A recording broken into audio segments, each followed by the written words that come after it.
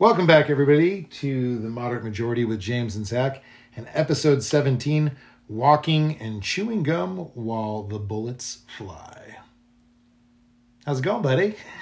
I think that says it all. Yeah. World's going to shit. World's going to shit, and people are all twisted upside down and uneducated and don't know what Stressed out. Don't know what's up and down and left and right and scared.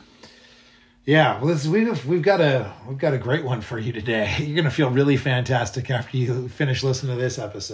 Oh. We're like the harbingers of I don't even know what we're harbingers of. Despair and demise.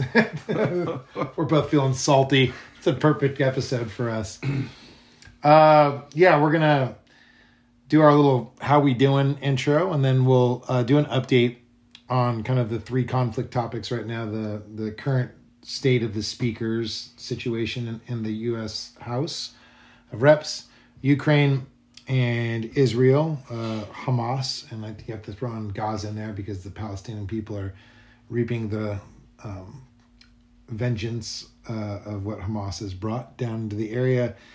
And then we will come back for our main section of the show and kind of talk about, I guess it's an American perspective, but we also want to kind of talk about the Allies' perspective, but where the extremes in the American political spectrum, kind of where they have landed together on this. Many more things. We'll talk a little bit about how age and generationally, where there's education in foreign affairs, got like a really bright future with our youth, in terms of, social and cultural relations and race relations in that aspect. Like they're a lot more unified than the older generations are. However, I think it's becoming more and more apparent that they are less educated on foreign policy and history in general, and therefore have interesting stances on the real threats in the foreign policy political spectrum. And that is not, when we say that, we don't mean every young person, but definitely the majority of them. You can tell from their positions. Well, it's measurable. It's lack of critical understanding in terms of a majority of them on the impact of a lot of this stuff and why it's important to care and not be an isolationist. Or, oh, this happened here? It's America's fault because empire and imperialism.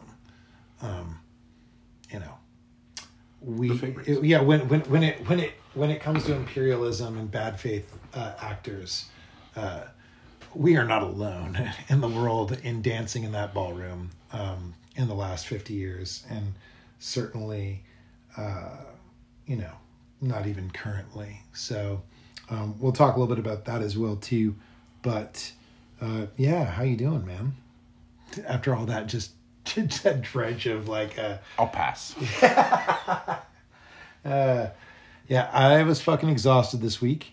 It was a rough week. What's good news? I'm on vacation after this week. Oh, that's nice. That's right. Which means even though we came at you with 3 shows in a row, started to pick up speed. We're back to a hiatus. Yeah, we're going to go back to a hiatus. I need to get the fuck out of town. Because Jimmy's going to go off the grid, and he may not come back. It's a possibility. It's a possibility. I heard some of the places he's visiting, and if he runs up creek with the banjo playing man with one I got a real pretty mouth. He might be in trouble. Squeal, piggy, squeal. No, man, it's not that bad. I don't know.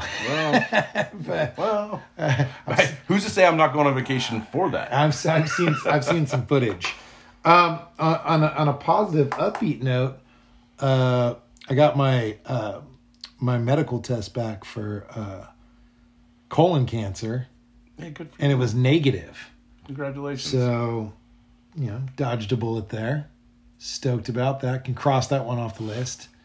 No precursors, no polyps, no cancer. So, it won't kill me for at least another year, which is good news. Yeah. And, I can cross off, it helps you focus on where there's issues. And it's like, okay, so this is clearly going to be dietary based with like dairy, or I should say, I guess, casein and gluten, and then, when you eat and stuff like that. So trying to deal with some of these stomach issues of the gut. That well, this episode's not going to help with that. No. The current events of the last probably 6 years isn't going to help with that. I don't know, man. I'm living a pretty functional existence through a pretty dysfunctional life right now. Mm-hmm. And, a nod to therapy and mental health definitely got me through. So, although this is like disappointing and frustrating and a lot of other things, it doesn't sway me the way that it used to in terms of like, I'm one little grain of sand on a beach. We're also getting, it's funny because I've had this in the past week where a lot of younger people have come, like, they come and go in your life and they talk to you about current events and this Israeli-Gaza conflict.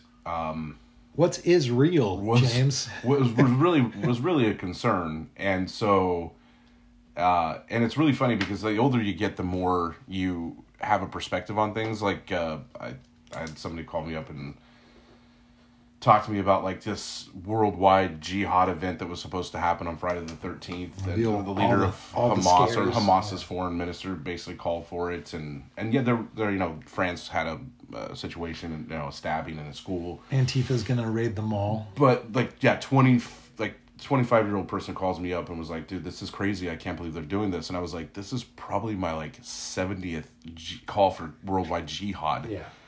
So this is where age actually helps you with mental health, where you're like, I've seen this before. Yeah. I've heard this before.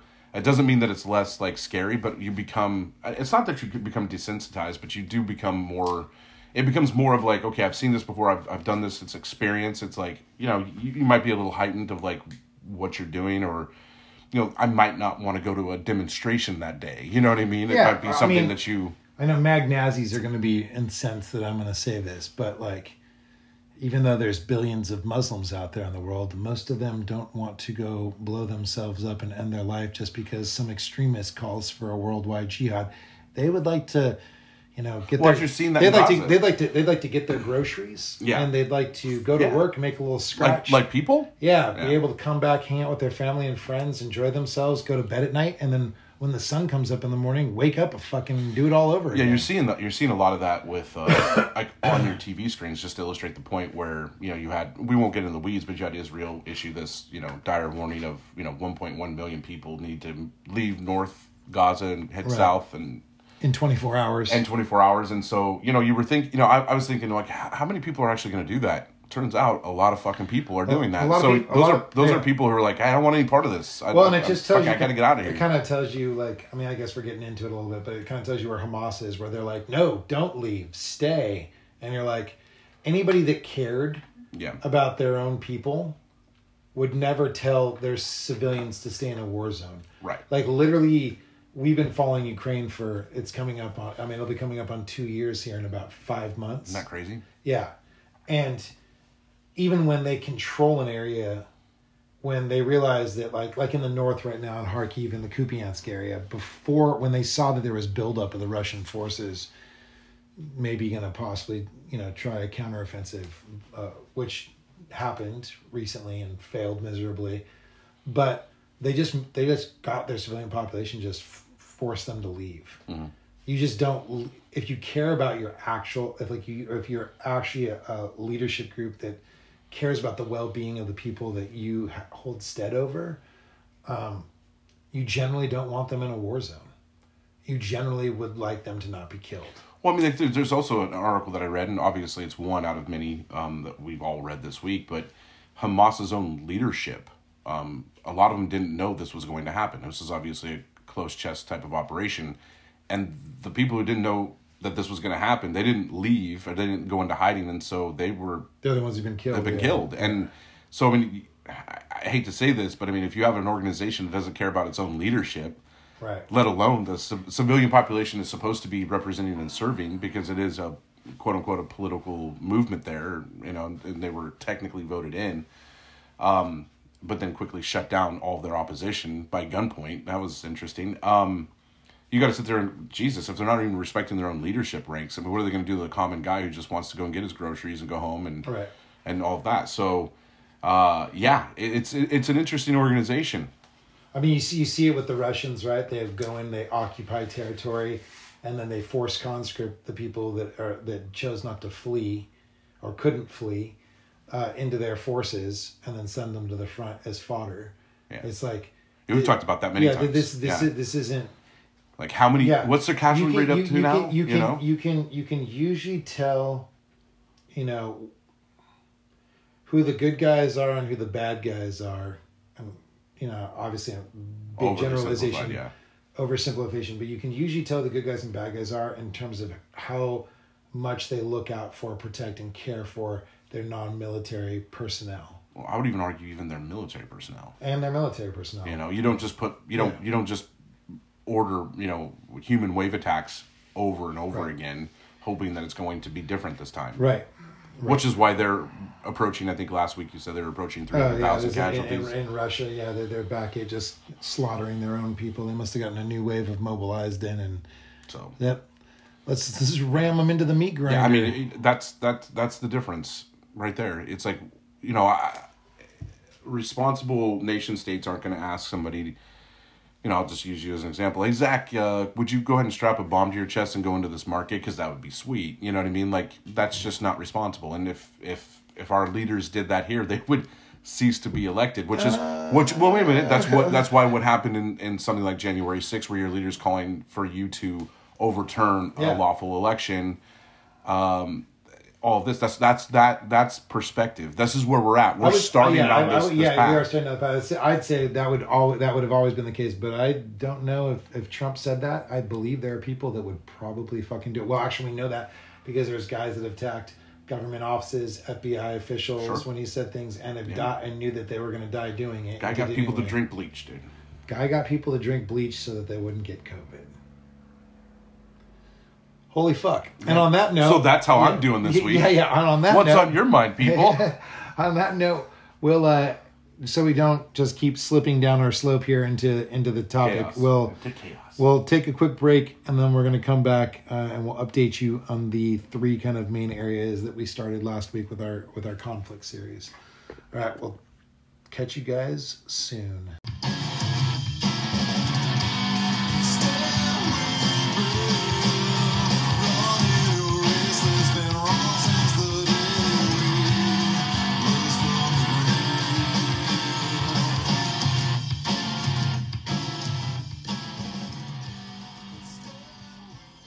All right, everybody, welcome back to The Moderate Majority with James and Zack, our episode 17, Walking and Chewing Gum While the Bullets Fly. All right, Jimmy, it's update time. I'm going to be chomping. I'm making sounds like this because... You're eating fresh fruit. I'm eating fresh fruit. Raspberries and blackberries from the farmer's market. And they are... Well, that's tart, but they're good. They're good. You're giving the blow by blow. Yeah. This is fresh fruit Saturday. Hey, yeah. We do a little foodie action on here too, just to switch it up. Delicious. Yeah, these raspberries are delicious. All right, so how about we start with the Republican conference in the House of Reps? Seems like. I mean, do we have to? Yeah. It's the least depressing. But is it? Is it? But in terms of Americans. Our functionality and well-being, and in a support role for our allies and the other conflicts we're talking about here, kind of fucking important. So, Steve Scalise, who was the Republican number 2 behind McCarthy, was the natural consideration for self-prescribed David Duke without the back. Self-prescribed. I'm not saying that. That's what he said. That's what he said. Yeah. For those of you that don't know, David Duke he's a leader of the Ku Klux Klan. He was a Grand Wizard. And ran for government in Louisiana, I believe it was. In the 80s, right? He started coming out. Yeah, and he made a couple runs. Made a couple runs for president. Long shot bids, right? In Senate, I think he's ran for almost every position you could possibly have in government. He's never really. I don't think he's ever really held office, has he? Scalise, though, also we should throw this out there. We're talking about his past. Was a congressman who was shot at the baseball game by the progressive extremist guy who came down from Vermont and opened up on the Republican team that was out there practicing. Yeah. He basically almost died. Yeah, so, that was a brutal attack. I am. As much as him referring to himself as David Duke without the baggage makes me want to vomit. A man's also dealing with cancer now. Very serious. That's why it was a little bit of a shock that he even threw a serious bout of cancer, and obviously, like, you know, I mean, unless somebody's like a really horrid human being and he hasn't done anything in his life that would like qualify for that. You don't wish that type of, you know. No, man. I'm not going to wish death on people. So, you know, I mean, he's been the victim of political violence, you know, which you often think. I think why he's maintained himself as kind of an establishment mainstream Republican, but yeah, and just to know this, obviously we certainly wish him well in his recovery. Him and Jamie Raskin, who's a Democratic congressman who's also battling cancer. I think it's actually pretty positive for Raskin. And positive outcome for Raskin right now. So, yeah, I just want to make that comment. But anyway, he was nominated. He went up against Jim Jordan and got, I believe, behind closed doors, about 119 votes to Jordan's 99. So they released publicly that he was going to be the GOP nominee. And then within like 24 to 48 hours, they realized that he wasn't going to be able to, you know, basically the extremists, the Magnazis were like, it ain't ever happening. Like, we're never going to back you. There's nothing. Sure I think there was enough people in there where it might not have just been the right wing element or the radicals. It could have been. There's probably some moderates that just couldn't see their way through. A lot of times where I mean, I think you had. And I know this is a really weird name to throw out there. Remember Santos, you know, the guy who's probably going to get thrown out of office anyway by his own congressional. What do they call that? It's not a caucus, but they're his own Congress people, his fellow Congress people from the state. They're gonna probably work to throw him out anyway. Delegation. That was the word I was looking for. His own congressional delegation. Because he's a fucking criminal. Well, he's just all over the map. I mean, in terms of what he does, his behavior. But he said he would never vote for him because he never called him, never tried to garner his vote. He wouldn't take his phone calls. I mean, that would make me want to vote for Scalise if he's not taking that guy's phone calls. Yeah, but George Santos hasn't taken any of his phone calls either. Yeah, there are going to be some times in politics where people aren't going to vote for you for personal reasons. Like, you know, hey, man, I've had a run-in with this guy. He was somebody I can't work with. So you do have the radical element that's holding everything hostage, but you also have people who are just not going to vote for you because, hey, man, you might have screwed them over in the past. You know what I mean? So keep that in mind. It's not just because, dude, you're talking like, I mean, he needed like 60 some odd votes to get over the top, and he just wasn't going to get there. And I don't think there's 60 radicals necessarily, like Magnazis. It's a pretty big portion, dude. If you're affiliated, if you jump in bed with those guys, it goes back to the episode we have with the company you keep. Well, right? We also talk about how there's no, I mean, even the moderates aren't really moderates anymore in the Republican Party. I'm a firm believer in understanding people's language and rhetoric.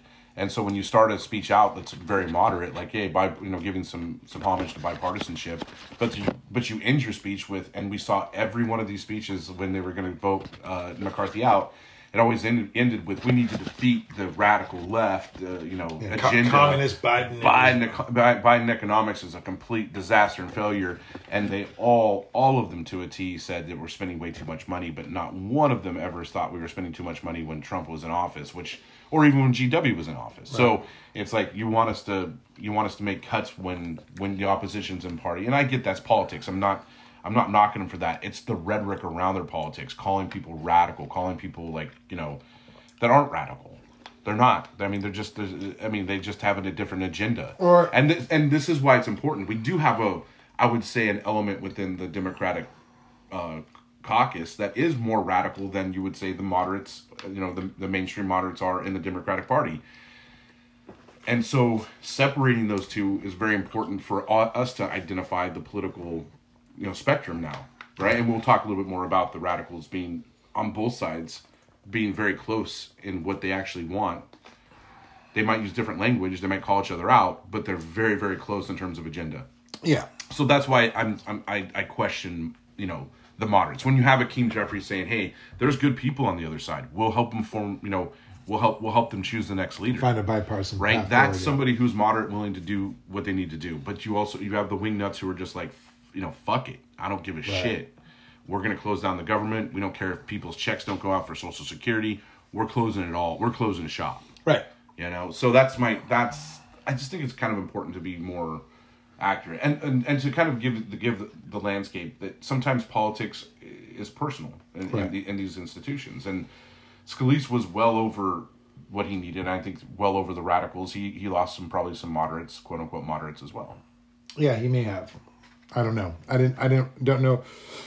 We won't know what's going to be behind closed doors. They didn't give all the details because it was behind closed doors for a reason. But he little Jimmy Jordan is going to have the exact opposite problem. So he's going to get all the radicals, and he's going to have to work his ass off to get them in. So he withdraws, and Jim Jordan, they do another, straw poll vote, and Jim Jordan gets 120 something, with like 81 against, in behind closed doors. Then they come out and they say, okay, well, if we did a floor vote, because we just need to move this forward, how many could you get? And it was like 154, but he still had something like 52 or 51. Yeah, they have to get to 217. Strongly against him. Mm-hmm. So the week has ended and they're no further along than they were before. And that's when Hakeem Jeffries, the leader of the minority Democrats in the House, the minority party, came out and said, listen, I think this is going to continue and we have to function as a government. We've never seen anything like this before.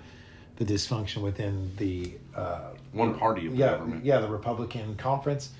And he made a point that I think was really important, although I doubt anybody that should be listening was listening, which is it is the majority party's responsibility to elect their own leadership and not that of the minority party. However, as you stated, he said, I know that there are good men and women, traditional Republicans, who want to have the government function and want to do things for the American people to make their lives better, and that the Democratic Conference is open and waiting and willing. If those folks, because they can't do anything with the radical fringe in their party that is rampant within it actually, they're willing to find a bipartisan way forward to make that happen, to get a speaker back into, in the House of Reps, and to move forward with an agenda that Think about the knife's edge that these guys are working on, right? They can only lose 4 plus, 5 basically. You lose 4, you can still get elected. If you lose +1, you're done, right? Yeah. That's the slim majority that they have. And what's crazy about it is you're talking about a political party who can't get in, a political party that can't get in the same room together and come up with a leader. It's insane. That has never happened in our history. And I'll say this again. I said this last week. They're coming up on election year, and they want you to vote for them. They're saying they are the best option. They can lead this country and solve the problems. Yet, what we're all watching is they can't pick a leader to lead them. Yeah, that's so. It's a good indication of how they're going to govern. It's never happened before. Yeah. In American history. Yes. This has never happened before. So please fucking pay attention. And we're going to talk about how Americans really aren't paying attention. I mean, we've covered that ad nauseum and why. It's really hard to be motivated to go out there and keep doing this, and you should. It's our civic duty and we got to fight. But man, even James and I, we sit here and talk about some of the opinions people have and how ass backward it is based off of what they want to happen is, and we'll get into this in the next section. But anyway, so that's where all that sits right now currently. Ukraine continues to mount its offensive in the Zaporizhia region, particularly south of Robotyne towards Melitopol and Tokmak. They are expanding their wedge on the outskirts of Novoprokivka and Verbove, and now on the outskirts, or moving towards the outskirts of another village to the west called Kapani. So they continue to battle and grind out and move forward. And it's interesting. I was reading an interview of some of the NCOs that are on the ground on the frontline units, and they basically say that all of their pushing forward and their advances take place at night. This is how they've learned to minimize casualties. So if we were to do it in these open fields in the daytime, we would get slaughtered, which is what the Russians are doing. So, it's very regimented. It's very specific and calculated, and slow, but it's how they are able to maintain and look out for their soldiers, so they're not just slaughtering all these people that have been trained. And still the loss is not good, right? So they're making gains there. I just read today, unconfirmed, that they finally captured the railway dam between Avdiivka and Klishchiivka, which is south of Bakhmut. The railway line is well raised above the flat landscape around it, and there's this dam that's been built up with some, water. I guess they're like man-made ponds or lakes that are on the eastern side of it. So they finally captured that section between the two, which gives them oversight of now the flats below, all the way to the highway that runs between Horlivka and Bakhmut, which is the only other southern entrance. And I think it's about 2.5 to 3 kilometers away from their current position. So that was a big capture there. The Russians fought like hell after they lost those two settlements to hold on to that. I mean, it's obviously a right. If you got this giant earthen mound with a railway track that commands both sides, even though the west is a higher ground than on the east, like, you're not going to want to lose that position. You can just huge, yeah, you can just dig guys in and shoot down at people trying to approach it. It's naturally defensive line. So they continue to push there. The big news for the Russians is they opened up this huge offensive to try and I know this can be hard to follow. There's a big industrial, I think pre-war was like 30,000 people. So about the size of, I think, like Bakhmut-esque, called Avdiivka, and it's very close to the front in Donetsk city. It's got a big coke plant. I don't mean the kind you drink, but I mean like, coal production and stuff like that. Anyway, a very industrialized settlement, and it's in this pocket, and the Ukrainians have held it since this whole thing started. And so the Russians are trying to close that pocket and cut off the Ukrainian forces that are in that settlement. And my God, daytime assaults, columns of tanks and armored personnel carriers moving in single file. And I've just watched videos of them just get fucking hammered. And they've lost, what was I saying? There's been like 3 times to 3.5 times the amount of deaths over the last 3 days in the Russian army. They're losing like 1,000 people a day again now, which is always kind of goes along with when they're doing offensives. But so it's been like 3,000 ish to 4,000 ish in the last 4 days now, and well over, close to 125 tanks, probably that same amount of armored personnel carriers. Just brutal. Yeah. Just getting fucking slaughtered. Like we were just saying, it's been almost 2 years, and I just can't wrap my head around, even though we've seen this happen again and again, just the pure lack of regard for your own people's lives and your fucking equipment. Like, it just, they just throw away millions of dollars in equipment in people's lives like they don't matter. It's just like, you're a means to an end. We're just going to keep slamming and pounding away. So eventually, we can take this. And it's just like, for what? That's the $1 million question. Yeah. That's the question that we've been asking ourselves for nearly 2 years. Like, what is this all for? What is, we can look at it from the strategic point. We can look at it from the political point. We have answers for all of it, but it doesn't seem like the answers are good enough for the amount of human cost. It's funny, right? People look at it and they go, well, Russia's a bigger country. They have more manpower. There's no way Ukraine's going to beat them because of it. Yeah, but when you look at the population, like, the population is barely 3 to 1, if that. Yeah. And they're losing more than that in ratio of soldiers. So they're not going to win this. It's not like they're attacking a country of 4 million people, right? Like, Ukraine, I believe, is like somewhere around 70 million people. So, like, they've got lives to spare. Yeah. Yeah, it's shocking. So that's the update there. Very shocking, to be honest with you. And then we go to Israel and Hamas. So it's been a week since the Hamas's surprise terror attack was, call it what it is. This is kind of an interesting situation because I brought up my buddy that I talked to who is from that region of the world, and kind of initially was saying, well, you guys have a different, you watch different media, so it's going to have a different spin, and it's been interesting. It's gone in this place of actually the Western media I've been watching, CNN. Like if I'm going to flip on something mainstream, I just pop to them because they've tried to kind of take like a right turn in terms of their coverage. Like I noticed a lot more, like they interviewed Matt Gaetz the other day. Like Republican leaders are going to like take interviews from them now because they've really made a push to kind of be more centrist. All the people that like, who are the two guys that we were always talking, Don Lemon and who got let go. Yeah, they were very much like left-leaning and very outspoken.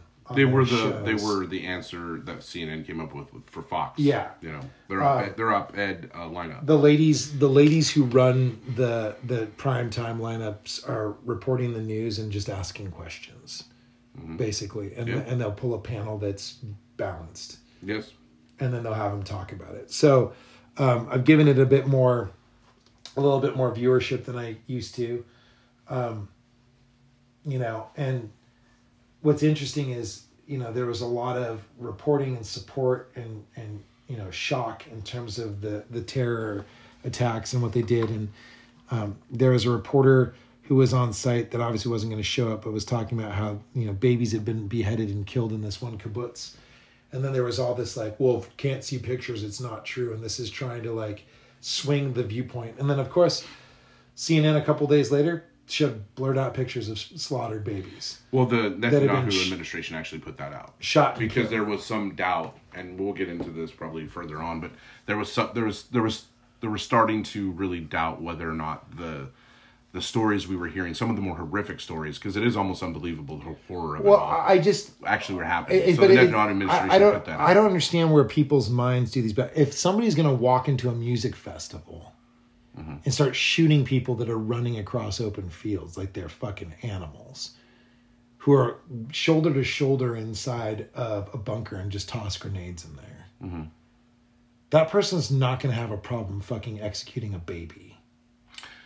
Well, yeah, I mean, get that. I think everybody else gets that. You can sit there and look at a group of people's eyes huddled, scared, trapped in this space, and just callously open fire into them. Listen, man, I think that there was some fog of war around the music festival deaths too, because that happened. You had the music festival, and then in close consecutive order, you had the invasion of southern Israel, right? Or it was all part of the invasion. It was all part of it, but at the same time, those two things were almost separate. And the images that we were seeing early on, I mean, you saw some images of the music festival early because you're kind of keyed into some of these websites. Well, I'm not watching mainstream. And so, I'm not going to a lot of like sites and things of that nature. So I'm watching a lot of it on TV or, getting push notifications on my phone, like, hey, this is happening. So I saw Hamas like go over the wall, do the whole like on the military outposts and stuff. Yeah. Yeah. We're going to bulldoze this wall down and guys are going to flood the gap, and the indiscriminate shooting they had in the streets.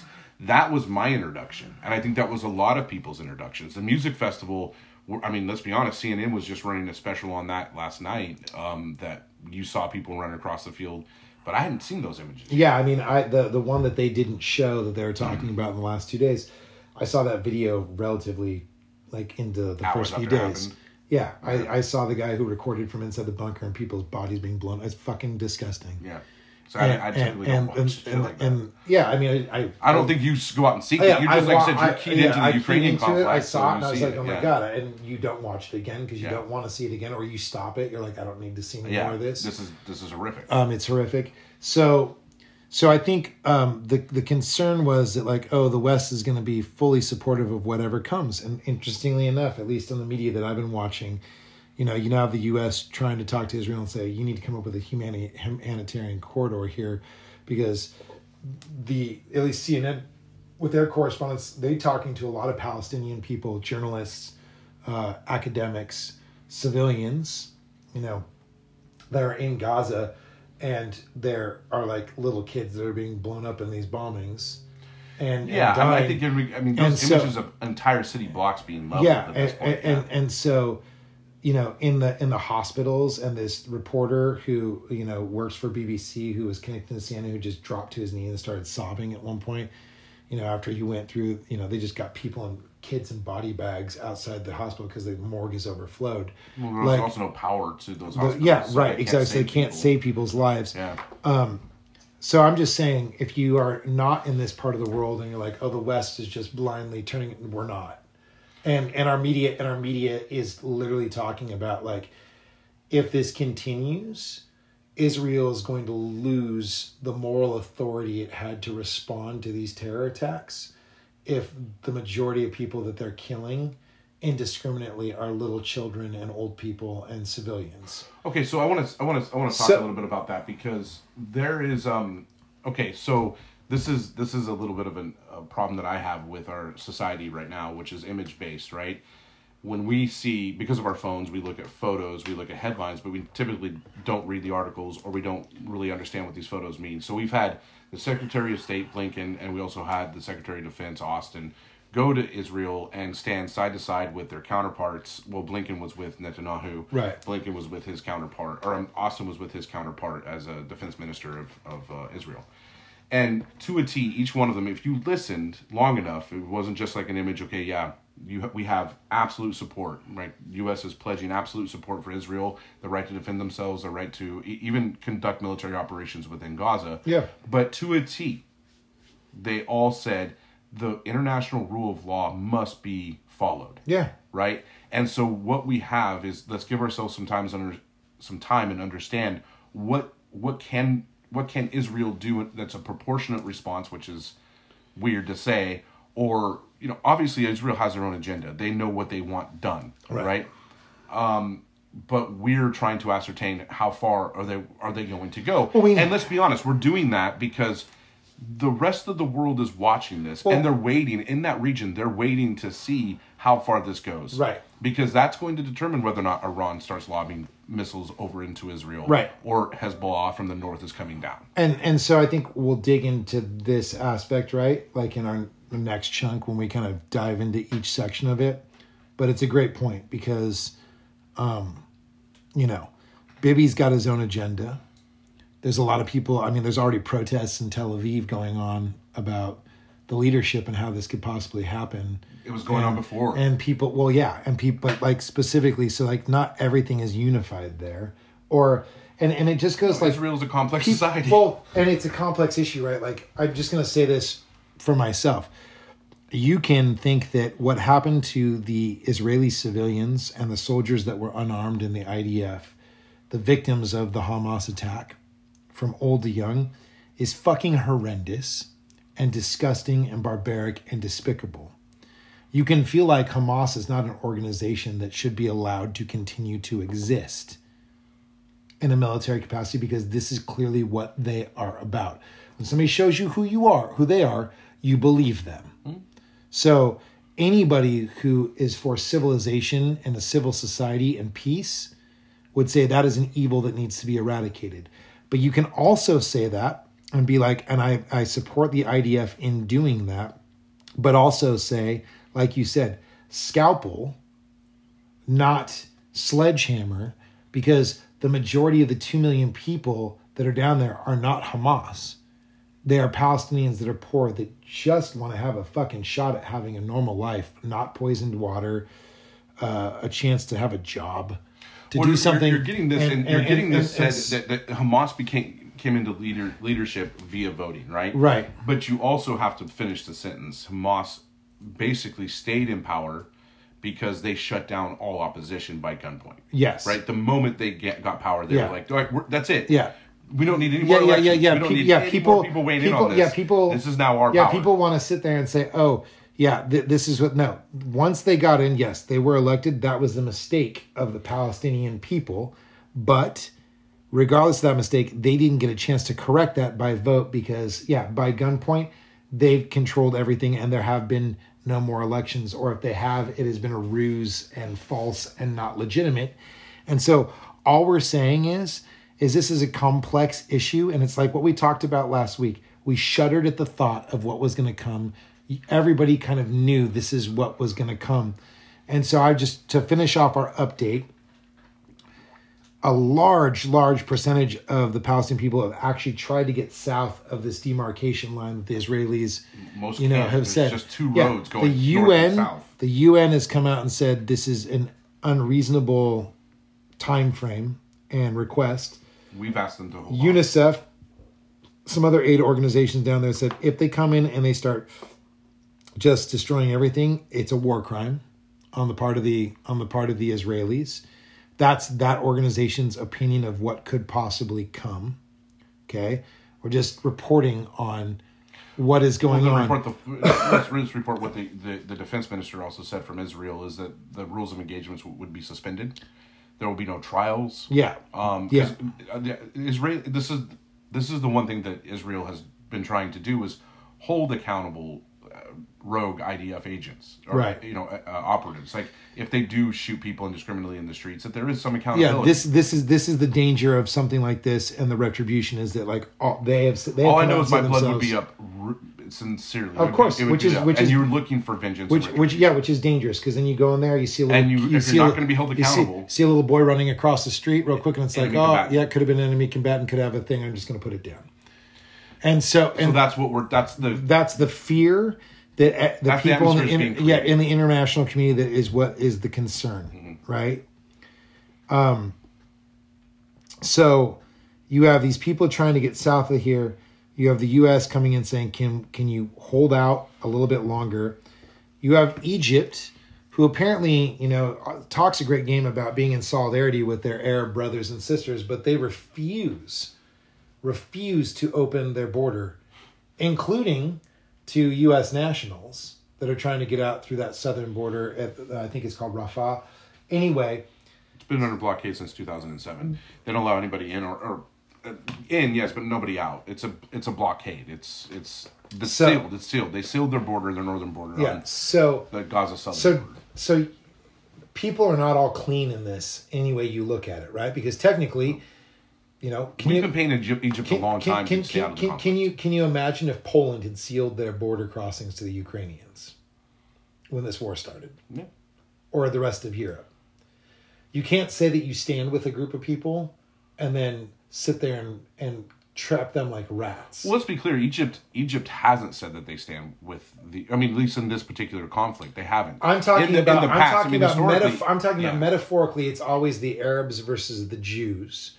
And this group, and it's now it's Muslim versus Jews. I mean, it's right. This is so. It's the point, but not all Muslim. I just want to say this: not all Muslim nations or Arab nations. It's not a monolith either. It's not that they have the same. They all have the same. Obviously, opinion. Jordan has broke and said, "Hey, Israel actually has a right to exist." You see normalization, they were they're on the close with Saudi Arabia coming up here. I think this is probably going to set that back a bit. Or it could speed it up. We don't know. Or it could speed up. Yeah, we'll see what happens. Especially if it's found out that Iran had anything Saudi Arabia is not fans. And the fact that Iran has had in the past, I think the estimates that I've read this week, they give about $70 million a year to Hamas. And just so that we understand this, Hamas controls roughly 80 square miles of Gaza.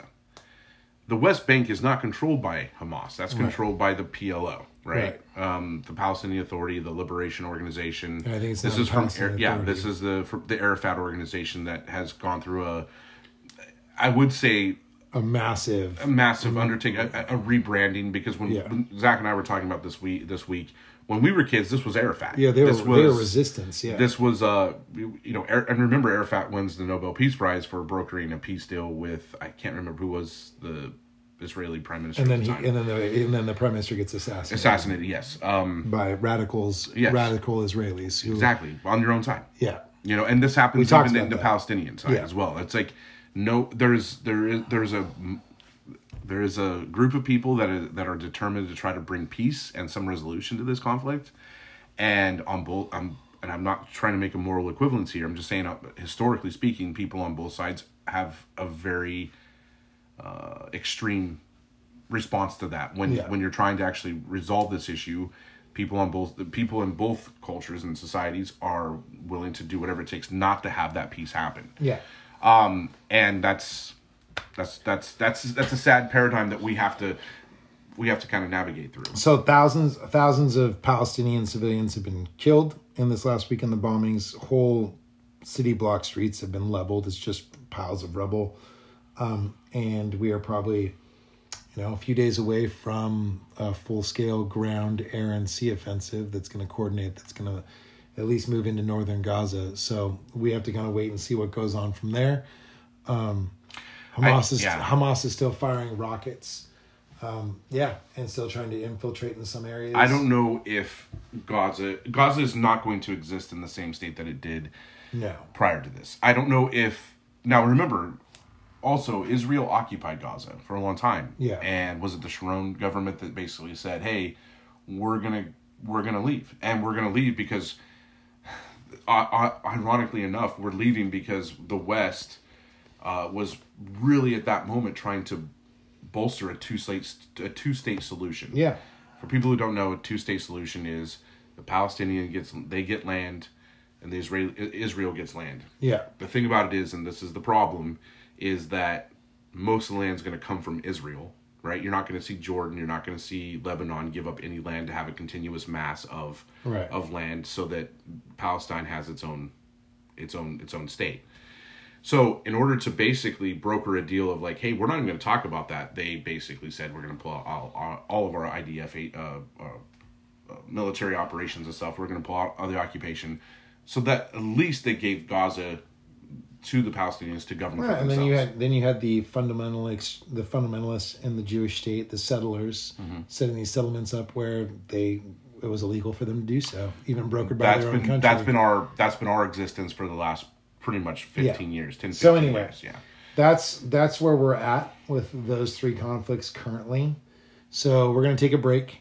Then we're going to come back and we already dug into it a little bit, but we're going to dig into, the different aspects of all this and, try and give a picture from the American political perspective, the American public perspective, and then, some of the perspective from some other, outside countries, nations in regards to Ukraine, how they see American leadership, how Americans see American leadership, and just some real jackassery on both sides of the extreme spectrum and just dumb things that were said.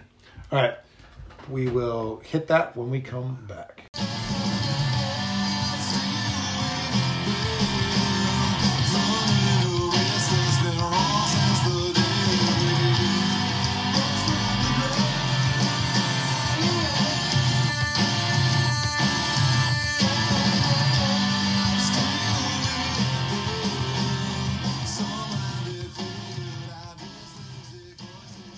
All right, welcome back to the Moderate Majority with James and Zack, and our episode 17, Walking and Chewing Gum While the Bullets Fly. All right, so now we get to our main discussion. I think one of the things that Jimmy and I were talking about kind of offline that we wanted to discuss a little bit with those of you who are still listening to this podcast. All two of you, thank you. Yeah, is kind of the extremism within both parties, right, in America and where they kind of sit on this, right? So it's interesting, like with Ukraine, if you looked at the parties and their wings as like a metal rod, and if you were Superman, you were able to bend that back on itself to make a circle, the tips of those extremes would come down and touch each other at the bottom of that circle, essentially, just bend that rod back on itself.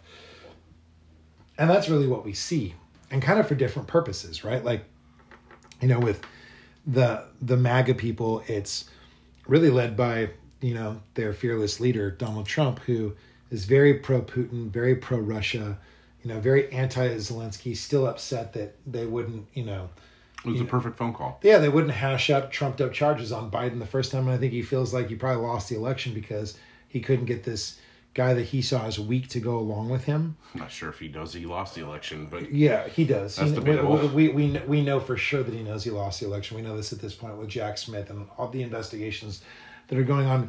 That, by the way, has also been put on the back burner with our press, which was consuming the news daily here with the Israeli conflict. So that's a worry too. But so my point being that like the MAGA wing of the Republican Party parrots, Putin and Russian propaganda that Zelensky is a Nazi, which is absurd. He's Jewish, lost family members in the Holocaust in World War II. And why are we sending money over to these people? We should be taking care of our own border. We've gotten into that before, how stupid, that whole thing is. It's like, I think we've spent maybe 4% of our defense budget to basically dismantle and bring down the entire Russian military system. And they are a political and foreign threat. They have been since Putin revealed who he was well over a decade ago. So one, it's already budgeted for military defense. It's not like taxpayer money is going, so like we're pulling more money from taxpayers to go there.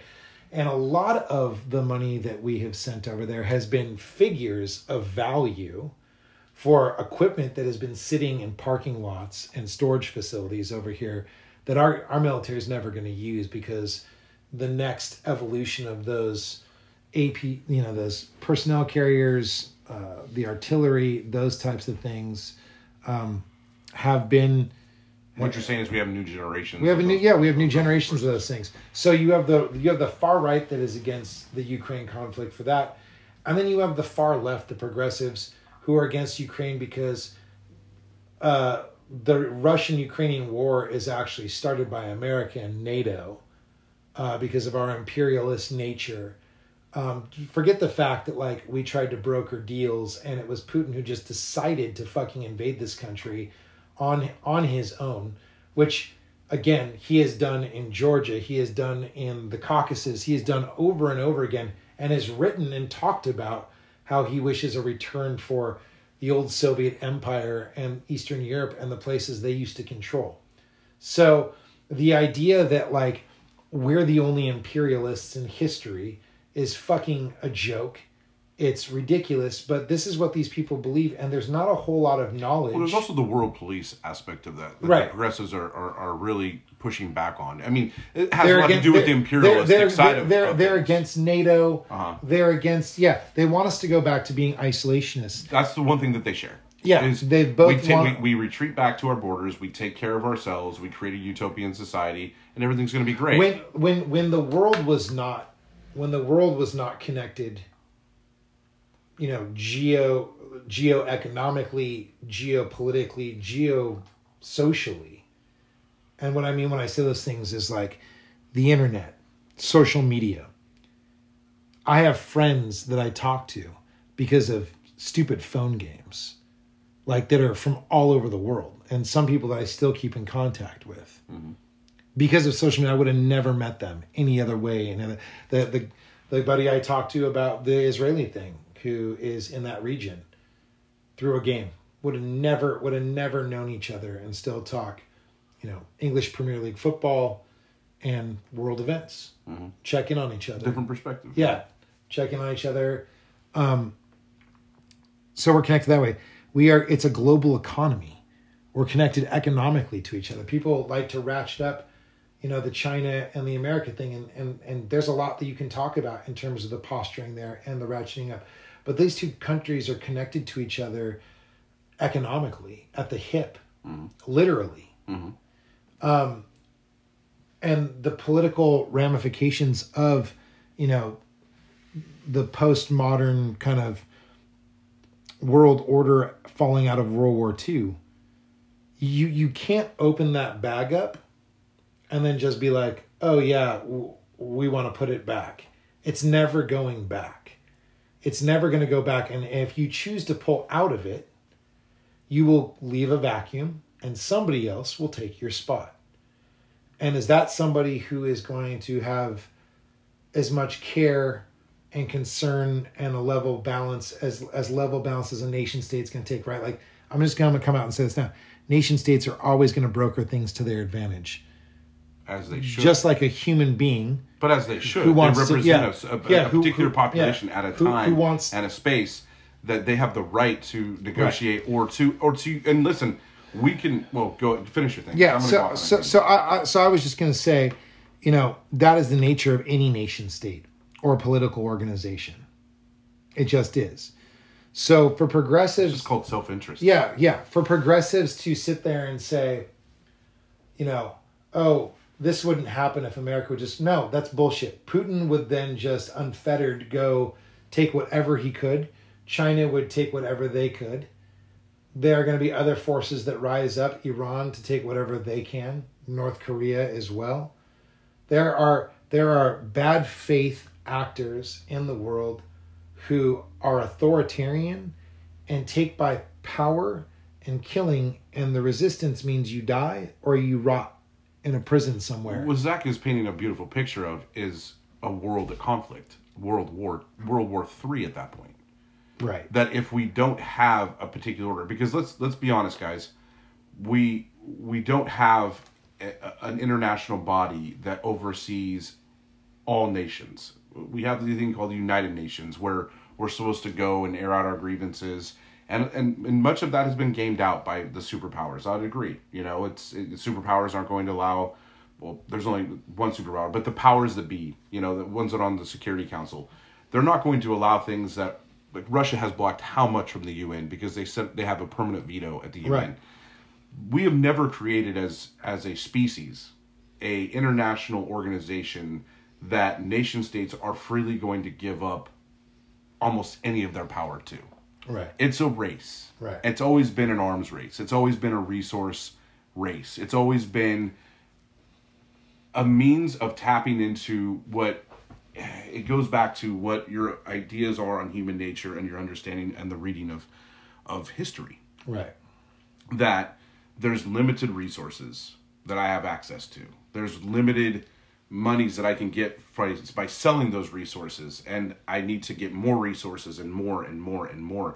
And yeah, I don't like that aspect of human society. I don't like that aspect of a human being, of selfishness, self-centeredness, and self-interest only. Those people who you have in your life who are like that, you typically don't have in your life for very long. But at the same time, collectively, history tells us that this is a pretty weird system of nation state against nation state. It's a race for resources and a race for power and influence, whether that be hard power, military, or soft power, money and intelligence and covert operations. Until we can think of another paradigm, we're stuck in this one. Yeah, I mean, Joe, we were talking about this offline. History, obviously, not a current American public, because they're so ass backwards in where they get their news and where their head is and the talking space that it's in. But history will look back, and Joe Biden will probably be known as one of our strongest foreign policy modern American presidents. His entire career was around. And why I say that is you can agree or disagree, you can come from a different perspective. But what Russia would be doing in the east of Europe and in Ukraine had Biden not brought together NATO and strengthened the resolve of Germany and England, and however we had to do that with whatever deals were made behind closed doors to supply certain things, and the Eastern European NATO bloc countries, that has given Ukraine a fighting chance to win this war and an upper hand. That in turn was a domino effect that blocked and stopped China from moving into Taiwan, because a fractured West would have given no resistance, and it would have been something they could easily do on their own without any resistance. They watched the resistance. You have 2 American aircraft carrier groups in the Eastern Mediterranean now, offshore. You have a total of 6 over there right now. Yeah, okay, so like 6 now. Yeah, and they're checking out. And England is moving a fleet of you literally have NATO standing outside, making sure that all hell doesn't break loose, so that this doesn't turn into a wider conflict, and that's pushing levers on both sides to try to negotiate or make sure it stays contained, right? Yeah. For right or wrong, that's what you want. If you have to be that, but if it's not us, then who's going to do it? And right now, the answer would be nobody, or countries that you wouldn't want to be in that role, in that position. And so when people don't understand that there is evil, when your whole mindset is everything that this president does is bad no matter what, because I don't like him and because the news I watch doesn't like him, or my political philosophy doesn't care for or that, like, you know, the imperialistic past or continued imperialistic nature of this or that, you are looking at something in a black and white spectrum. We are saying that all these issues in foreign policy are deeply complex, and are we hitting all of them? No. So if you want to cherry pick what I'm even saying right now, I'm sure you can sit there and be like, well, that's a very pro this. Yeah, I do have a bias. I come from this sphere of the world. But what I'm saying is they're not black and white issues. You can't just say, and people who respond in black and white ways, they never survive. And they always bring about violence and death and sorrow and tragedy, historically speaking.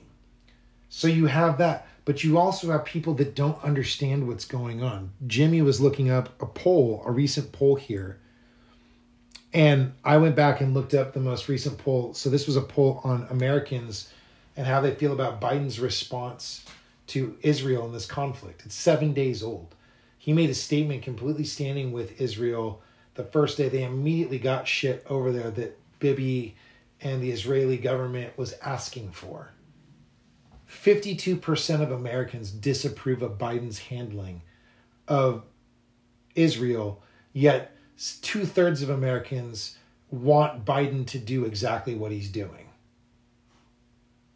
So 2/3 of Americans asked him, this is what you need to do. He already did it, and 52% are against what he's doing. It makes no sense. And it's true with Ukraine. 53% of Americans disapprove of Biden's handling of Ukraine. But when we look at the polling in the countries that are in the regions of where these conflicts are, or the countries themselves, 71% of Ukrainians approve of the U.S.'s leadership, meaning they approve of what Biden is doing in regards to their conflict. 71%. The Israelis, it's somewhere north of 70%. We were just talking, you can see on the news, there's billboards of President Biden's face that says, thank you, President Biden and America, for standing with us. So if you care about those places, if you think they're worth saving, maybe look at the people who are receiving the aid in the way that they see our leadership in that situation. Poland, who is a huge ally with the Ukrainians. And in this fight, 83% of Poles have a favorable view of our president. Mm-hmm. Germany, upwards of 70%. And the list could go on. Mm-hmm. Everybody outside this country seems to have a better understanding of what our leadership is doing and the value of what our leadership is doing and how important it is than we do as an American public. And that's really, really fucking disheartening. And I know that this isn't the first time we said that. When we did our Ukraine special, we did polling at the beginning, and it was ass backwards too. It's just stunning how fucking ignorant we are, because we can't pull our fucking heads out of what team we're on. We have a luxury. Or where, yeah, and we have that luxury, right? Like where we get our news from, and refuse to like be like, this could be wrong. We might be that somebody might be lying to us. This could be propaganda to get my vote. Maybe I should look logically at this situation. So we have a real issue with our extremes. And if I jump real quick over to the Israeli conflict, you have Donald Trump, because of Biden's support of Israel, and it was so profound, and you really can't skewer it. Although Ted Cruz tried to. Ted Cruz tried to come out at a fundraiser based off of a podcast he was doing to say Biden, it's despicable that Biden hasn't made a statement. He put this out there. He was fact-checked and said literally Biden made a statement within X amount of hours.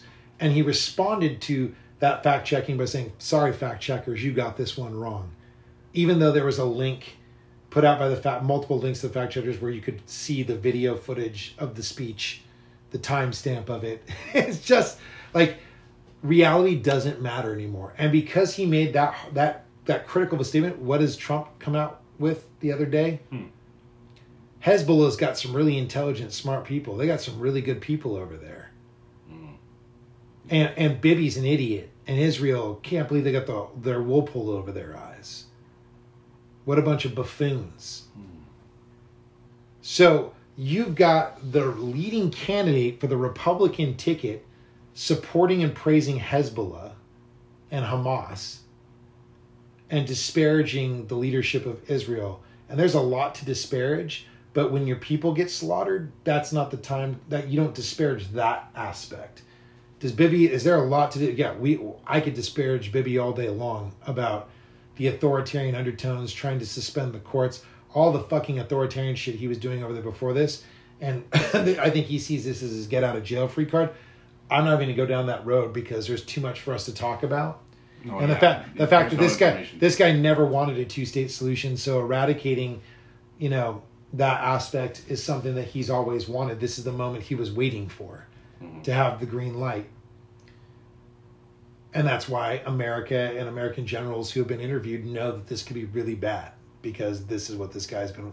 This is the cause, the trigger that he's been waiting for to bring about that vengeance full scale, so that Gaza doesn't ever look the way that it did before, so that the status quo never changes.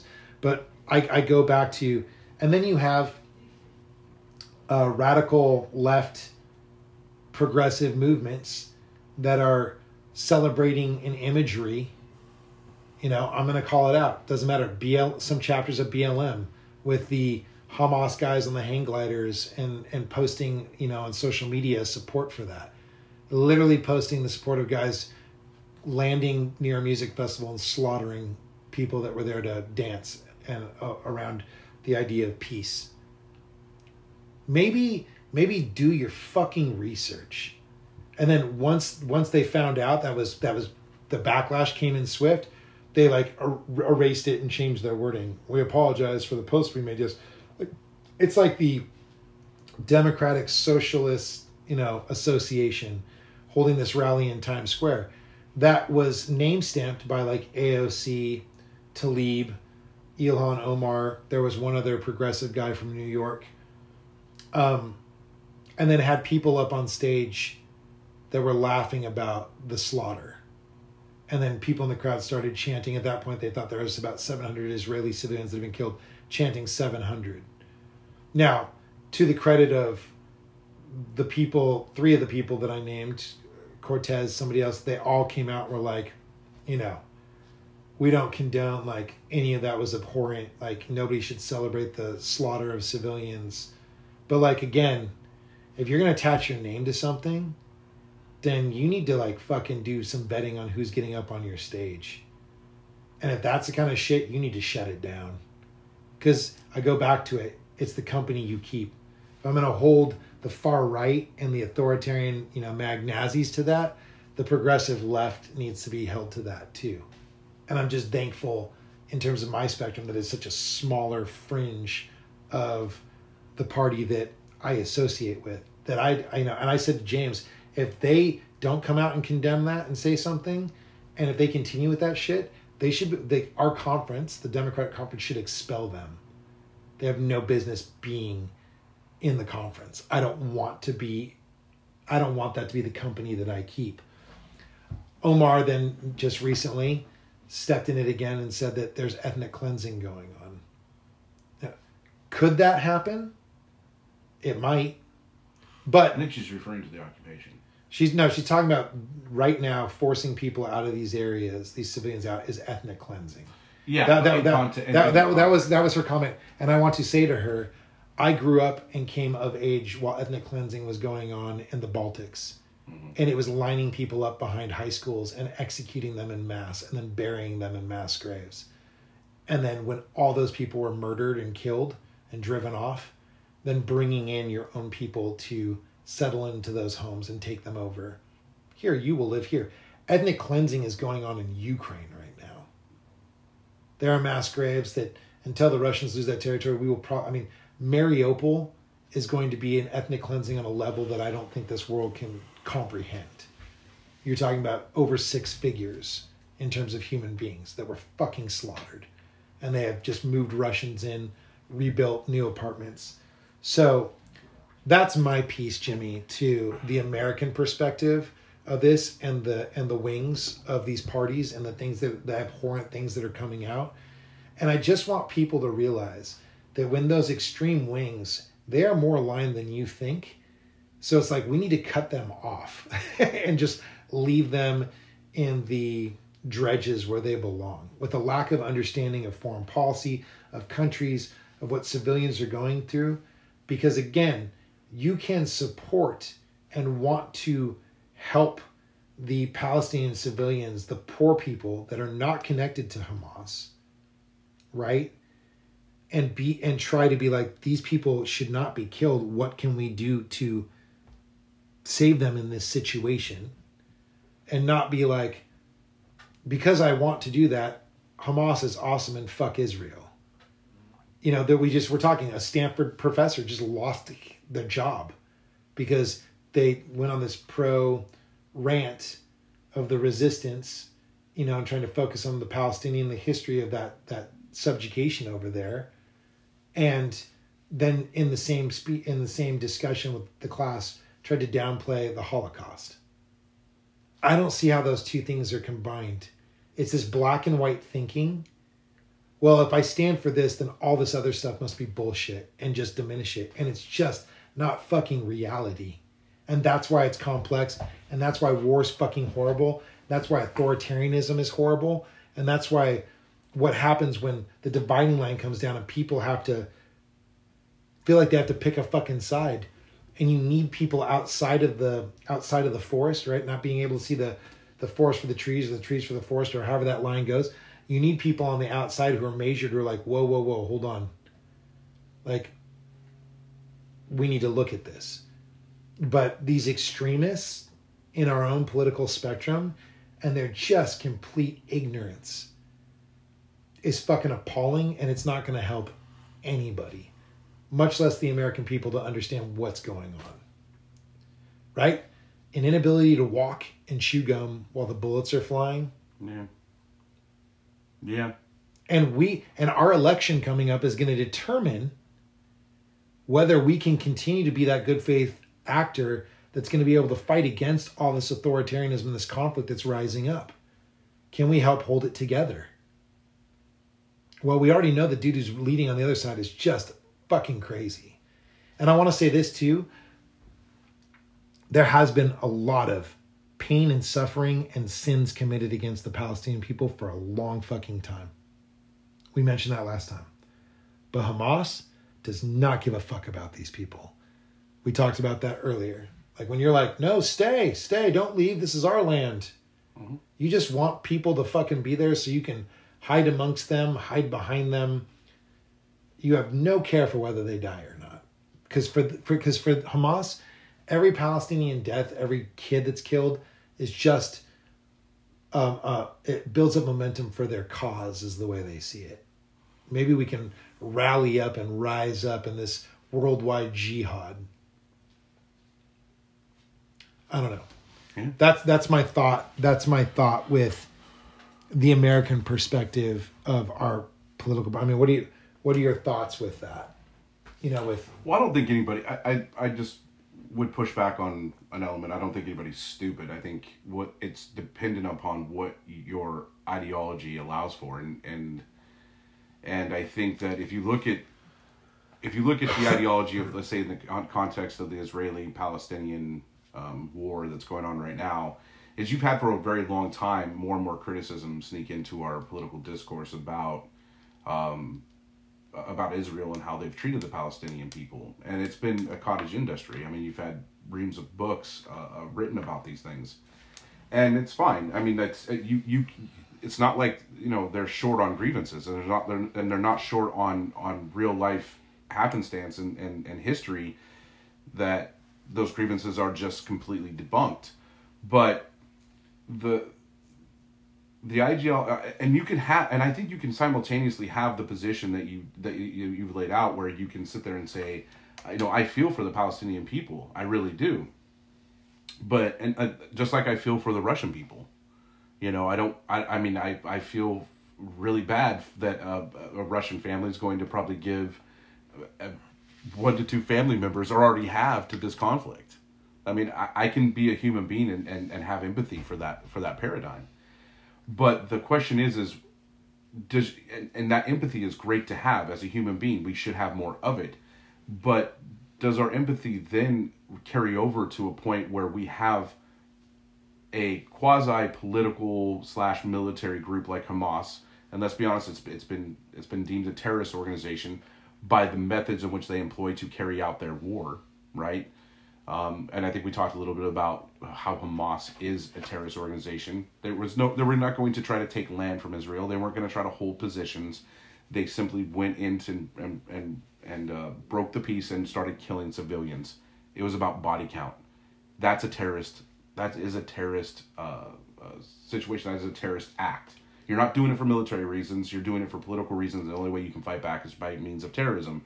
I'm sorry, I can't support that. My ideology cannot support that. But if you've created an ideology for yourself, like a progressive has, in terms of having empathy for somebody, and it then carries over to the actions of Hamas, that is a terrorist organization. It walks like a duck. It talks like a duck. It kills ducks. You know what I mean? In terms of just being a terrorist organization, then you need to really probably rethink your political ideology, because you should not be able to.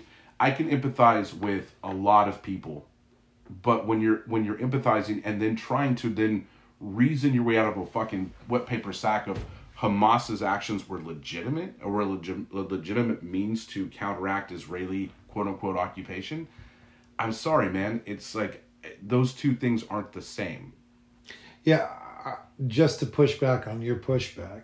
Not that I want to stay in that space. Well, you said you were talking about. I don't think they're stupid. I think what they are is they're misplaced and misguided. I do think it's stupidity, because we have all the information in front of us. It's where we choose to look and where we choose to put on blinders. Like, for instance, the guy who started. I agree with that. The guy who started the Young Turks is now running on the Democratic ticket. Yeah, it's a joke. And he put out this huge, rah, anti-Israel stuff with this going on. That was his first big statement. And if you think just because that falls into your category of like the resistance and being young and looking not at the mainstream thing, that it's the old elite that wants to keep you down, and you just buy it, you are a fucking moron. Like, if I sit there and I'm going, well, man, that's the new age, like Robert Kennedy Jr., like, oh yeah, like, no, that's, he's saying some good stuff, and, he represents this, like, so yeah, I mean, I call myself a progressive in certain things too. You're a fucking idiot. And I'm sorry, like, that I have to get to this point, but like, if 66% of you are like, fucking, we need to support Israel the way that Joe Biden, this country, is currently supporting Israel, and then 52% of you are saying, but fucking Joe Biden's doing a horrible job at doing exactly what I want to do, you're a fucking idiot. You are I don't know how else to like say it. I don't think it's idiocy, dude. I think that here's the problem. It's not like the progressives are wrong with their data. It's not like I will say that, like, even the Republic. Okay, so let's look at let's take it out of Israeli and Gaza. Let's look at Russia and Ukraine. I'm just saying, to me, it's not to me, an idiot only looks at one piece of the pie. I agree. That's what I'm saying. I agree with that, but I think it's like it's a narrow definition of stupidity. I really think. Oh no, of course. I just want to put that. Listen, this is what I'm trying to say. I don't want anybody to think like, okay, I disagree with you, you're fucking stupid. No, it's like you have it. Like let's take it out of the realm of Israel and Gaza. Let's look at the conservative viewpoint is we can't have support for Ukraine anymore. We just can't, because we can't afford it because of the southern border. We need to spend our money elsewhere. We need to spend our money here. Okay, that's not a conversation I'm not willing to have. But you better bring up a better reason than we can't walk and chew gum at the same time. We can't secure our southern border and simultaneously help Ukraine out. Like, do you see what I'm saying? There's obviously more going on. Yeah. So let's have that conversation, and as that conversation begins to take hold, this is my problem, is that people can't identify bad fucking arguments. Right. No, okay. And it's not out of stupidity. We just don't allow for confrontation in our political system. That's my point, right? Is like all of this it's all complex and it requires nuance. But I think we would agree. But I think we would agree that all idiots lack nuance. That's literally what makes them idiots. So I'm not disagreeing that they're stupid people. Okay, I'm saying it's just not driven by stupidity. If I need to say that the response is idiotic, then I'll, whatever. I can see. No, I'm not trying to. I can see that. But I'm just saying you've described people that you've talked to. Those are morons. They don't know anything. But that's period. These are the people that are responding. But they have as many. They have just as much. They're voting every single time, and they're responding to these polls every single time. It's not responding. They have an opinion on something. I'll give a quick anecdote. It's going to be generalized. It's not going to be personal. I've had people walk up to me this week who couldn't pick Israel off a map. They couldn't point to it on a map. They don't understand the contextualization of the conflict. They don't realize that, I've had people in my personal life who are younger, who are in their 20s, who've reached out and who are absolutely frightened of this. Yeah. And you're sitting there going, okay, well this, and don't get me wrong, I'm frightened as well. Spillover conflicts, I've been talking about a spillover conflict a long time with Ukraine. Yeah. Yep. And how many more spillovers can we have, right? Yeah. This is, I personally believe, I have no data to prove this, but I'm going to keep an eye out for data that actually shows that these two conflicts might be linked by various nefarious agents like Russia and Iran. There's more revelation that Russia may have more to do this than they thought. Well, I mean, listen, we failed to realize that Russia did, in fact, send the Wagner Group to do what? Train a lot of the Hamas fucking soldiers. There you go. You know what I mean? So this isn't happening in a vacuum. This isn't just like this guy's doing this guy's doing this. This is all interconnected. We've been interconnected for a long time. But I will just say, and it's self-interest. Like, we talked about good and evil. Take it beyond the idea of good and evil, not to do the Nietzsche thing, but to say that these opponents of what our worldview is and what our world order has been since World War II, they obviously look at it very differently. China and Russia are actors who are behaving against the world order that we've established, we've benefited from. And listen, we look at it as like, what the fuck's your problem? You've benefited from this too. A lot of people have benefited from it as well. So, but the thing about it is for some reason, power is intoxicating and everybody fucking wants it. Yeah. I don't know, but that's the best answer I got for you for today. That's the human condition. But what I'll say is, in terms of people who have an opinion on things that they don't know anything about, that is my problem. That's what I think is stupidity. Is when I have to deal with people from my job or even in some aspects of my personal life who are like, dude, I just think what the Israelis are doing is just fucking stupid. Or I have people calling me up going, dude, Israel should just turn fucking Gaza into a parking lot. And you're like, yeah, that's overly simplifying and oversimplifying genocide at that point. Yeah, that's what I'm trying to get at. But right? I don't think that what we saw this week in terms of bad act. Listen, that guy from Stanford, you can have those ideas, but when facts come into being and you are challenged on those facts, have a better argument than, and I'm oversimplifying this argument, that the Holocaust wasn't a big deal. Because most of us think that it was a pivotal moment in our human history. Yeah, I mean, right? Like, the word genocide comes from it. If what you saw happened to those Israeli civilians, babies, the festival goers, the international community people that died, and you thought that was an atrocity, and then you can turn around and look at a bunch of dead Palestinian little kids in flattened neighborhoods who have nothing to do with Hamas, and that doesn't move you, there's something wrong with you and your perspective. You can't call the slaughter of innocents on one side a tragedy because that's how you are now a step closer to committing atrocities yourselves. So there are some progressives that have made that nuanced argument. Like, right. Listen, we just don't want any of this to happen. But here's the rub. And this is the dirty little secret that no one's going to tell you, is shit like this does happen. Yep. And it was when shit like this happens, you got to... And listen, you don't have to choose a side. We're comfortable. We have a beautiful day out today. No one's fucking shooting at us. We don't have to worry about suicide bombers. In America, we can have these luxurious kind of conversations, these ideas of, hey, you know what? Well, we don't have mass shootings basically every day, but yeah. If you're not in that area. What I'm saying is, like, we have a lot to worry about, but it's not necessarily one of those things that, like, I have an entire group of people who are organizing against my very existence. No, we just kill ourselves. We just have lone wolves who like to just to play a video game and count fucking, count body counts. But what I'm saying is, I think that how can I say this? There is a nuance, and this is. I've lost my train of thought when I opened up the whole fucking lone gunman thing. So just continue. No. I don't know what the fuck I was even talking about. I'll let you. I'm gonna go back so you can bring it back around. But my only problem is like I just think it's oversimplifying calling. And I'm not saying you were doing this. I think there's good arguments on the other side. I think, and not on the Palestinian side, but I think there's just really good arguments in terms of, hey, listen, this is an atrocity.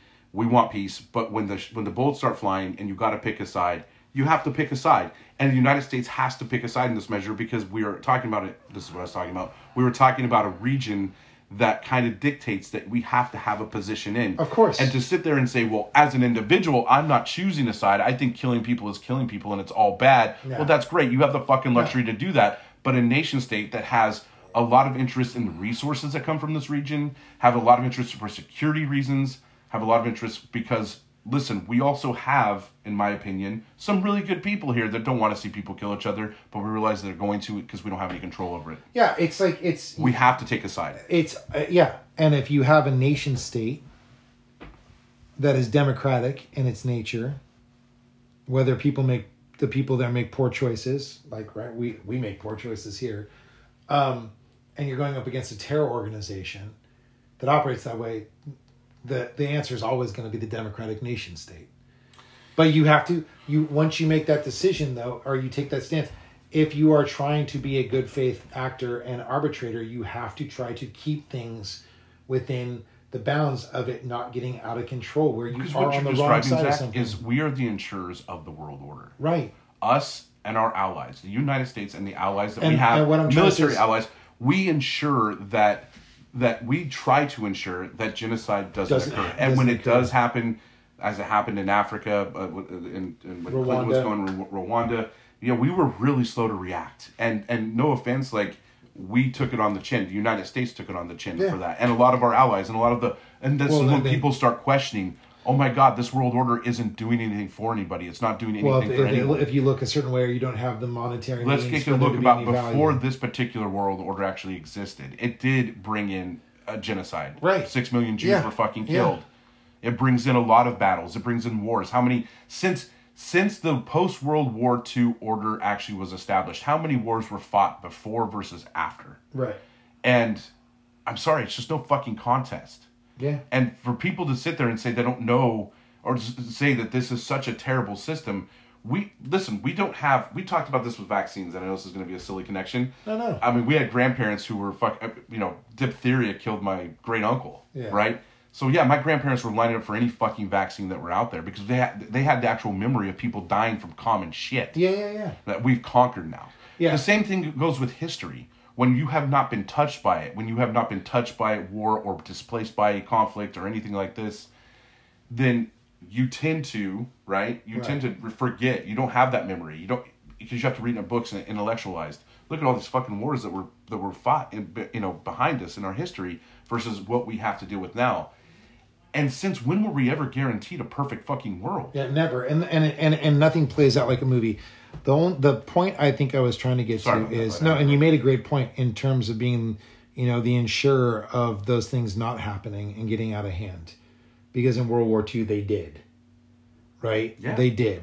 Yeah. So because there was no world order to guarantee that it wouldn't. And then there was an overcorrection in Vietnam and Korea with some of the post Cold War stuff. We've lost our ass on some of that which I'm not going to get into right now because we don't have that time or that breadth. But what I was trying to get at is when that is the position that you hold, that you put yourself into or took the reins of in history and are now there, you have to make sure that you have intelligent, measured people who understand nuance and do not react just whipping the gun out from the side of the hip and firing before asking questions.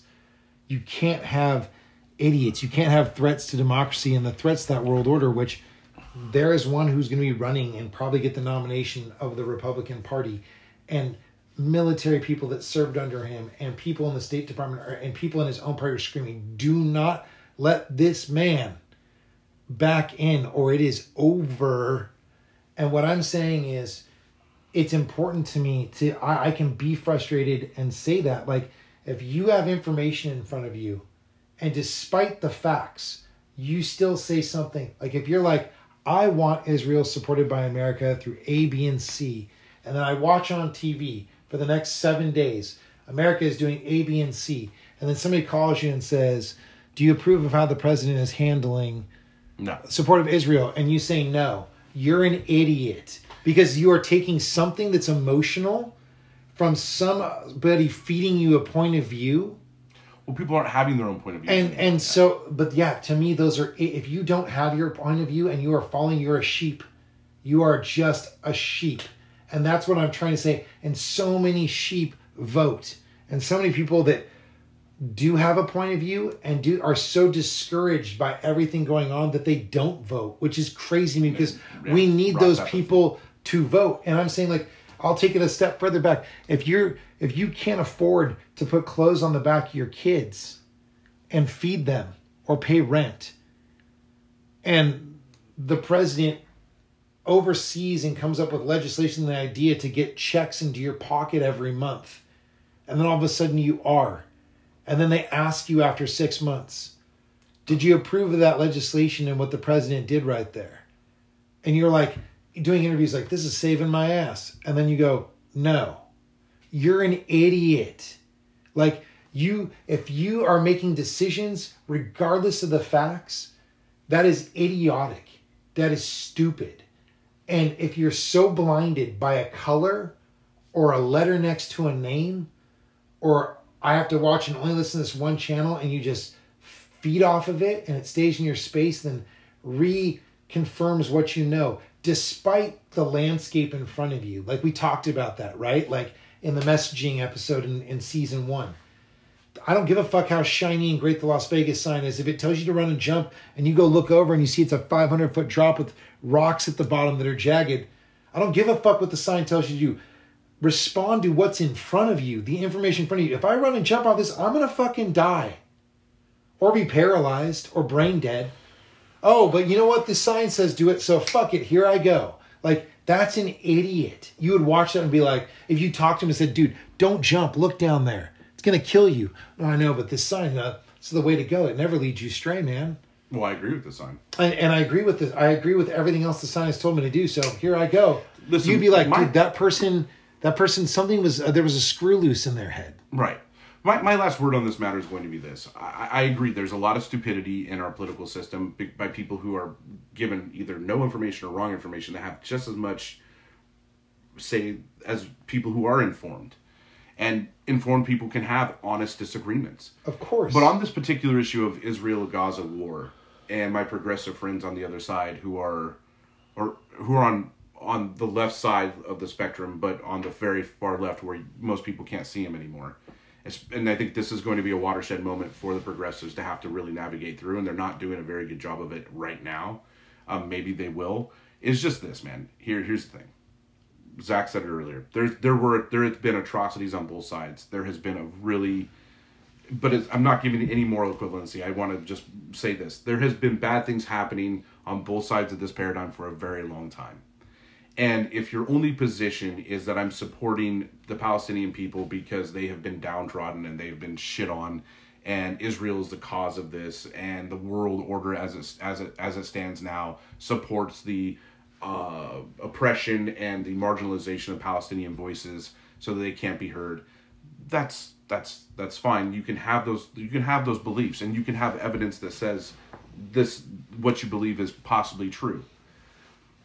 But when I ask you what the fuck you're going to do about it, or what's your position on what should be done, and your only thing is, I'm going to support Hamas in this atrocity, you can fuck all the way off. Yeah. You're not even a serious actor at that point. In fact, you're morally fucked at that point. If you can look at this as saying Hamas is just doing what they have to do, then you can fuck all the way off. Yeah. Because I'm not going to accept that as that's not a political movement. That's not a speech. That's not going to render anything but death upon people who are in Gaza, people who don't support Hamas, and Israelis who are going to have to go in there and do the bidding of trying to eradicate Hamas from the political fucking conversation. I don't like Bibi either. I don't like Netanyahu either. I don't align myself politically with Netanyahu if I'm looking at his policies. He's an authoritarian. But guess what? In a nation state, there's a lot of Israelis that don't either. He didn't win an over-resounding amount of... And I do want to push on that. Wasn't even the percentage. It's not a fucking winner-take-all system, guys. It's a parliamentary system. So those of you who don't know, he didn't receive like 60% of the fucking vote. He received a very small majority of the vote, which allowed him to then make a coalition government. If you don't know how that works, then shut the fuck up and learn what a parliamentary system is. There we go. Okay? Falls back to my idiots. But what I'm saying in terms of what the progressive response has been for this has been... I think it's been all over the place. Early on, it came out pretty hard against Israel and in support of a terrorist act. If your political philosophy allows you to support terrorist acts, then I'm sorry. I just can't follow you there. And guess what? Nobody's going to. Yeah, there's... Or the majority of people won't. Because I don't want to be an Israel. I wouldn't want that happening in my neighborhood either. I can see somebody listening to this right now and going, okay, well, boys, if you're so big on that, what is the solution for yourselves? So one of the things I was going to say is, my response to that is, I'm not making that statement at this point because I need to do some more homework on the history and the back and forth. But I think a two-state solution is something that we all would went for. And like we said last week, in my opinion, I think that's dead in the fucking it's great. Yeah, but we're going to have to rethink it. What's going to come up with another solution? What I was going to say is, there are Palestinians who live in Israel proper and get along and do well and thrive, and there is actually, an understanding and There's an article right now in the New York Times about Palestinians living in Israel being fucking wary of this conflict. Right. Because they realize, dude, that's their brothers and sisters on the other side of the border. But at the same time, their own livelihood, their own family lives amongst the Israelis. Dude, could you imagine having to escape that? Could you imagine trying to have to understand, I'm here and I have no problem with my Israeli brothers and sisters, but I have and I have no problem, and my Palestinian brothers and sisters are back here, but fuck, I'm in this no man's land of like, you might have people look at you a little funny, like, what the fuck, bud? But like, there's never issues there outside of those types of stressors, right? And so, and I'm talking about like coming to blows. So there's got to be some space where these folks can be through self-determination, but then also have to make sure that in that self-determination, there's a fair shake given with access to the things that you need to be able to survive and function, so that there's not a 70%, unemployment rate and people that are just around angry. And at some point, if there's a space for those folks, then it just has to go, and it has to be what it is. But if you're going to attack that other place, you're going to bring back hell upon yourself. So you've got to be careful about who is making those decisions for you. And that's true for any nation state. But obviously, people have been living side by side there peacefully, also in areas for a long time. And that's got to be possible as well, too. It's been shown to be possible. So it's complex, but if you want to go back, and I think this is the point you're making, you can go tit for tat. Forever. I mean, any nation can do that. This terror attack happened. Any nation can do that. Yeah. And that's the reason why you have like white nationalists in America going, dude, it was rough for white people too in the history of the world. Yes, it was. You can go back to any nation, any group of people, white, black, brown, yellow. You can go all the way down. Everyone has been. We've shit upon each other for so much. Yeah. And I'm not trying to say like what's happening that justifies what's happening now to people. No, we should actively seek to stop any type of oppression or any type of bullshit. That's the point we're making is you want to go back and find sinners. We are all fucking sinners. Hey, listen, I'm going to say something right now. In the context of Israeli Gaza, you look at the formation of the Israeli state. And when there was a delegation of both Palestinians and Israelis at that point, not Israelis, but just Jews trying to form the Israel nation state, they go to Washington, they go to the UN, and it's offered, a two-state solution is offered immediately. Palestinians will have this land, Israel will have this land. And the Palestinians refused it. We can sit there and say, well, that was your fucking problem. That was the beginning of your fucking war. Because the Palestinians said, no land should be given to the Jews at that point. Right. And it wasn't like the Jews didn't have any blood relationship to the land. But there were also. But you see what I'm saying? I can sit there and say right. whatever Israel's done after that has been justified because they have had to defend their right to exist. And there were already Jews actually living there anyway. And had done so for thousands of years. Right. So like. But all I'm saying is, if you want to go tit for tat, why don't we start there? Why does your starting point have to be when a bomb kills a Palestinian child? Why is that your starting point? Let's go back to the very, very beginning of the formation of the Israeli state. Do you see how counterproductive that is?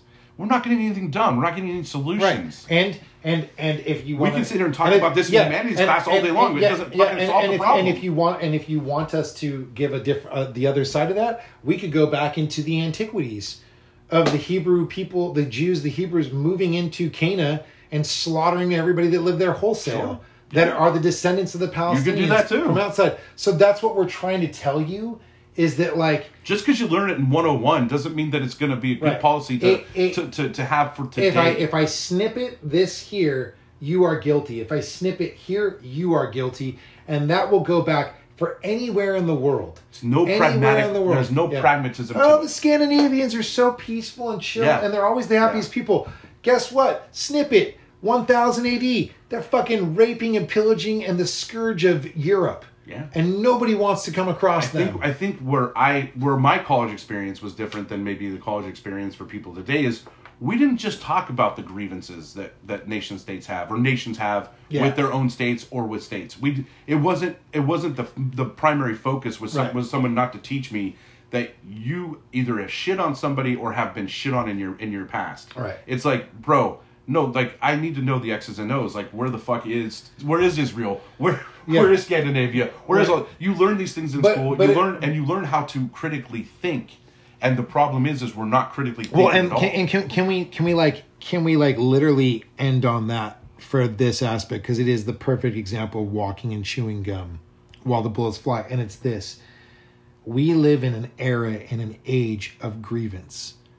American politics has been saturated with grievance politics. And look where it's fucking gotten us. Even if you do something you're not happy with. Every time grievance takes over, authoritarianism follows, and then death and subjugation also follow. And what I'm saying is, here we are talking about all this shit, and what nobody talks about is there have been also hundreds and thousands of years where these people have lived next to each other in peace. We just talked about, there are Palestinians in Israel proper who are living peacefully amongst their Israeli Jewish neighbors, and so on and so forth. You have Jews in Tel Aviv that will go to Palestinian restaurants and eat Palestinian food and love it, that are run by Palestinian families, and so on and so forth. You don't have to go far. You can watch fucking... Look at the fucking music festival that just got shot the fuck up. Yeah, it's right there on the border. Literally people... I mean, but like, who was it? Was it Anthony Bourdain? Mm-hmm. And you can see other shows where people like to go to these these other places and look at the food and the culture. Who doesn't like food? And it's always never... Like, when they go to Israel, it's never like, oh, let's go to all these... They're going to fucking Palestinian places and looking at and these restaurants that are loved. And literally one of the Bourdains I watched was a Palestinian and a Jewish guy, both chefs, going around with Bourdain, eating at different places, and how even in some of those restaurants, the cultures and the meals have mixed and fused together. Fusion, yeah. And it's like, we never, and people are going to listen to this part, and they're like, this is fucking silly. Why are you? No, it's not. This is fucking real life. And the other shit puts us into camps where we've got to do this and we've got to do that. And then somebody needs to become the bad guy. And I want to... Nationalism works both ways. And you can sit there and say, like, the idea of nationalism is not just the aggrieved, it's also the people who are giving those grievances out. Do you see what I'm saying? Right. Like, when you start looking at the world as Israelis or as Palestinians or as Americans and as Russians, and realizing that's the be-end and end all of all conversations. Everything is, I can identify you because you're a white dude from California. I can identify you because you're an African American from the inner city of Baltimore.